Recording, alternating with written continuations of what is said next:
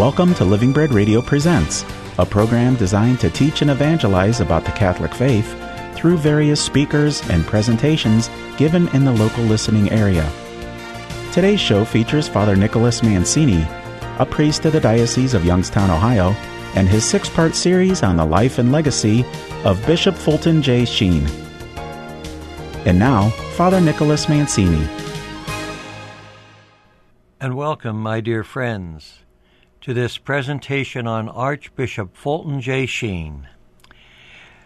We have been speaking about Archbishop Sheen, what it means to be a bishop. In his memoirs, entitled Treasure of Clay, Bishop Sheen writes the following, describing the further description of his title as a bishop. Let us consider the following. Considering further the title of bishop, there came another phase in my life, he writes, which was the appointment to the Diocese of Rochester as its bishop. This brought a joy that was unknown to me in the other work that I had done. Namely, it brought me close association with priests, particularly. Priesthood is the greatest fraternity in the world. You need no introduction to one another. There is nothing to live up to, nothing to live down. The mere fact that he is a priest means that he is our brother. Being made a bishop of a diocese binds one with the cords of grace and the cords of flesh to every priest. And in addition to the priest, one is bound to religious and laity. Nothing better symbolizes this than the fact that the name of bishop is mentioned every single day at Mass in the diocese. This is a blessing of which bishops hardly ever meditate upon, and yet it is one of the great spiritual rewards of being an ordinary. Among the priests one makes friends. I am not going to single out any one person, Sheen writes, but one makes friends. There is one, however, I do here have to mention. This was the one whom the Holy See named as our auxiliary, namely Bishop Hickey. It was a custom in our pastoral office. We changed the name from chancery to pastoral office, he notes here, to hold meeting of all the officials of the pastoral office every morning. He said, those of you who are successful in helping missions are also those who have to suffer much. Considering further the title of bishop, we come to this aspect.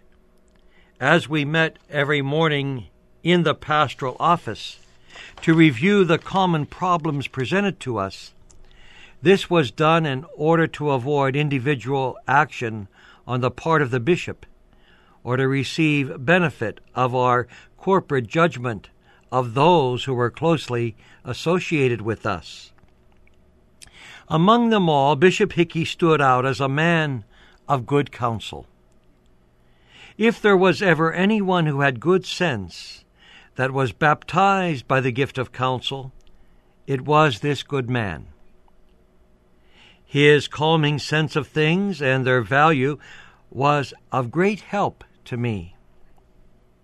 Then there was my secretary, Father Hogan. Father Hogan, who had a sense of humor that was not canned, that is to say, made up of stories. It was a humor that always arose out of a situation.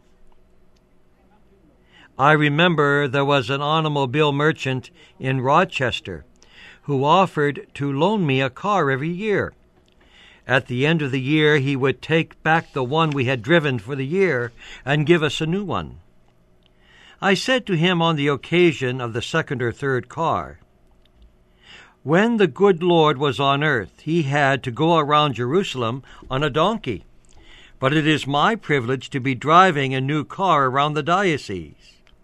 Father Hogan said, yes, but you still have a donkey to drive you. On another occasion, I remember we went to Dansville.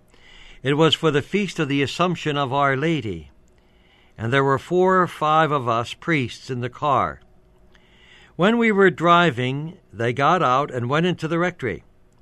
The people of the parish surrounded the car, and I was obliged to remain there for a little while to talk with the good people. Finally, I left and went into the house. Immediately I went to the 2nd floor to wash and prepare myself for the afternoon Mass. On the way down, I met a man, and I said, I wish to thank you for taking care of the rectory while the priests are in the church. Lo and behold, I was not in the rectory. I was at the neighbor's house. Another point of Bishop Sheen's sense of humor. Father Hogan said later on that they were going to put out a brass plaque in the bathroom of that home. On another occasion, it was not an incident of humor, but rather the guiding of our lives in providence. We had gone some distance to the southern part of the diocese, and on the way back decided to visit several parishes and pastors. We found none of them at home. We then came to another city where we needed gas. While at the filling station, I met some children, and I asked them where I could buy them some ice cream. They told me that the ice cream was sold at the filling station. Well, about 20 or 30 children immediately appeared. We brought them ice cream cones, and I took a walk with Father Hogan. One little girl said, "Will you come and visit my sister?" "Yes." "Where is she?" "She's dead. She is in the undertaker's parlor." Father Hogan and I went to the undertaker's, and there was a little girl aged 7. She looked alive and appeared as an angel. The weeping parents were there. The poor little girl had been killed in an automobile accident by a neighbor. The visit to this little girl resulted in 4 conversions and the restoration to the church of 2 other people. It might be interesting sometime to add up the history of the diocese, not in terms of churches that are built, for they are built by money of the people and their hard sacrifices, but by the spiritual good that is effected, though not effort of our own, through divine guidance. The Wall Street Journal and Time magazine, unknown to me, sent up individuals to Rochester to discover what was accomplished. The articles later appeared in the Wall Street Journal and Time magazine. But I would like to dwell upon a few failures, or rather things that I would like to have done, but never accomplished. The Catholic press in our country has undergone many changes. It first began because the secular press printed no Catholic news. It was necessary, therefore, for the Church to have its own origin to complete information concerning the Church in a diocese, in the country, and throughout the world. The second stage began when the secular press began printing the more important Catholic news. This was a form of competition, though not very keen. But it produced a new form of Catholic press, namely a tendency to criticize the Church from within. Even certain Catholic magazines began with no other purpose than that, to find out what was bad and what failed, and to hang out dirty linen on the line. I tried to establish a new kind of press. I thought it might be well to run a page in the secular press. This would have covered the entire Diocese of Rochester, because one press controlled information communicated in the diocese. Sheen goes on here to describe, after 2 or 3 months negotiating in secret with the secular press, it was finally decided that we would buy a page once a week.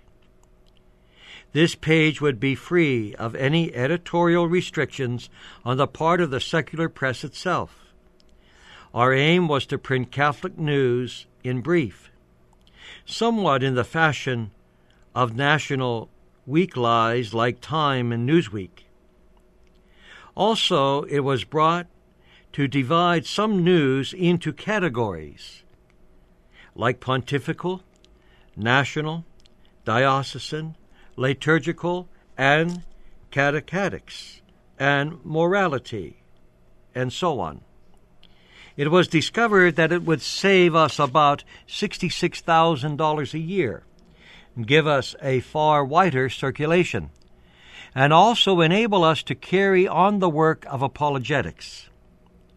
But when the plan was finally proposed, it was discovered that the Catholic press had a contract with a printing company with 2 or 3 years yet to run. So our new format for Catholic press had to be abandoned. Another failure was the inability to establish chapels in supermarkets. I always noted, traveling throughout the diocese, that there were almost as many cars in front of large supermarkets as there were outside of a church on Sunday. Inasmuch as the laity gathered in such large quantities almost every day of the week, why not rent a small store in the supermarket area, in order that our Catholic people at least might visit the Blessed Lord in the Blessed Sacrament, go to confession if need be, and in order that non-Catholics might come and visit the Lord and receive an inspiration of grace. This too failed, not so much because of want of cooperation, but rather because it was difficult to find places to rent in the supermarket areas. When we come back, we will take a final look at what it means to be a bishop, as Archbishop Fulton J. Sheen describes in his book, Treasure of Clay. Back in a moment. We'll return to Living Bread Radio Presents after a short break. This is Monsignor John Kozar, National Director of the Pontifical Mission Societies in the United States. Growing up in Thailand, Anurag watched her friends marry and start families. But she says, "My heart always wanted more." Today, she is a religious sister, reaching out to rescue girls from human trafficking and slavery.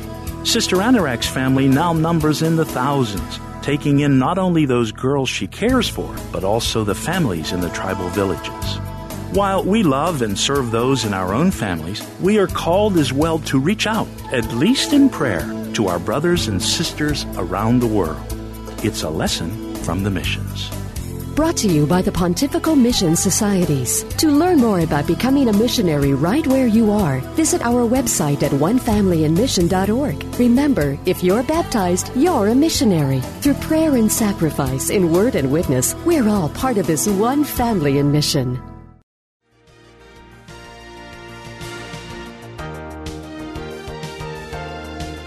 And now the conclusion of today's production of Living Bread Radio Presents. And now we're back. As we conclude with this segment on Archbishop Fulton J. Sheen's reflection on what it means to be a bishop. As we bring in this last broadcast the image of a bishop by which Archbishop Sheen describes himself in the years that he worked in not only the Diocese of Rochester, but in the propagation of the faith his radio and television, and his many other accomplishments, he goes on in his memoirs to describe the following. As I approached my 75th year, I knew I would have to resign, because this was the new law of Vatican Council II. I did not cherish the thought of receiving a letter someday telling me that since I had reached the age of retirement, that I should do so. I prepared for the day by going to Rome. I had a long audience with the Holy Father, Pope Paul VI. As soon as I went in to see him, I told him that my purpose was ask his permission to resign the Diocese of Rochester because I had reached the age of 75. He did not say a word, but went on to another subject. About 8 minutes later, I brought up the subject again. I said, Your Holiness, since I have reached the age of retirement, may I have your permission to resign the Diocese of Rochester? He took up another subject. 5 minutes later, I again presented my question, and he went into another subject. Finally, after 30 minutes, knowing that I would not have much more time, I said, Your Holiness, you have not answered my question. May I resign the Diocese of Rochester, since I have reached the age of 75? He then said, When would you like to resign? I said September 20th, because that was the date of my ordination. He then wrote on a pad, September 20th. And he put a question mark. I said, Your Holiness, why the question mark? He said, It is only a question mark about a date. As a matter of fact, it was about 2 months after that date that the resignation was accepted, and I resigned as Bishop of the Diocese of Rochester. These reflections on what some would call the subject of retirement. I do not like that title, retire. I have not retired. I have retreaded. That means I have just taken on another kind of work. I believe that we spend our last days, or we die very much the way that we lived. If we have lived with ease, taking our rest, never exerting ourselves, then we have a long petering out of our days. If, however, we live intensely, I believe that somehow or other we can work up until the day God draws that line and says, Now it is finished. Retirement has many advantages. Above all, it enables one to make the soul pure before the eyes of God, reflecting back on our life. This is particularly true when we enjoy the presence of our Lord in the Blessed Sacrament. Almost every free moment can be spent with Him as a kind of a rehearsal for the kingdom of heaven. He writes, Since leaving the Diocese of Rochester, I have lived in a 3-room apartment. One room is a bedroom, the other is a chapel, the other is a study. I have a very small kitchen. For the first 5 years of my retreading, I did all the housework, making the bed, sweeping and cooking. Though I say that with some hesitation, I have cooked a little. I detest cooking. I was on a cooking show once with Dinah Shore. I said to her, With what do you cook, gas or electric? She said, I cook with gas. I said, I cook with electric and get gas. Another one of Sheen's sense of humor. But to be retreaded means that I have done much more. I have done some traveling, visiting churches, giving talks, also giving priests retreats, which I love to do. The glory of my ministry and my priesthood and my days as a bishop certainly reflect the glory of what Jesus said to his apostles. Love one another as I have loved you is the reflection of loving all in Christ Jesus. It is to be a servant to his people. It is to bring the glory of the message of faith to the children of God, and to bring his love through the grace of the sacraments, Holy Mass, forgiving of sins, the anointing of sick, and to hear the sweetness of a baby's cry in the sacrament of baptism. Yes, my ministry as priest and bishop is the fulfillment of the glory of God. And when that final day came of his life on earth, where did they find him? They found him before the Blessed Sacrament, in the chapel that he so much loved, in the presence of his Lord. It is finished. Well done, good and faithful servant. Enter now the joy of your Lord. The remarkable life of Archbishop Fulton J. Sheen is truly a testament of love, of service, of faith, of giving, and of joy. Archbishop Fulton J. Sheen, cause for canonization is underway.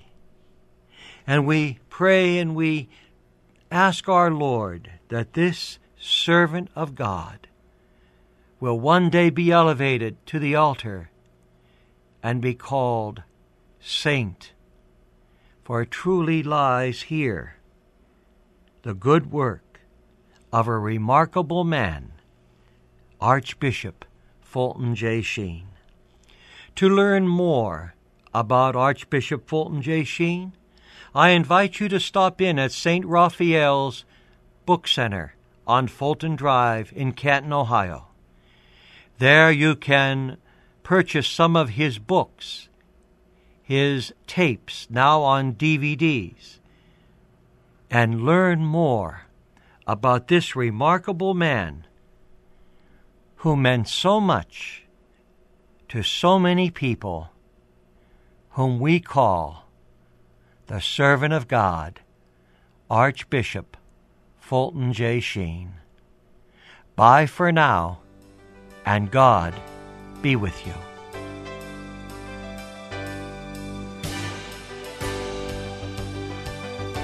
We hope that you've enjoyed this production of Living Bread Radio Presents.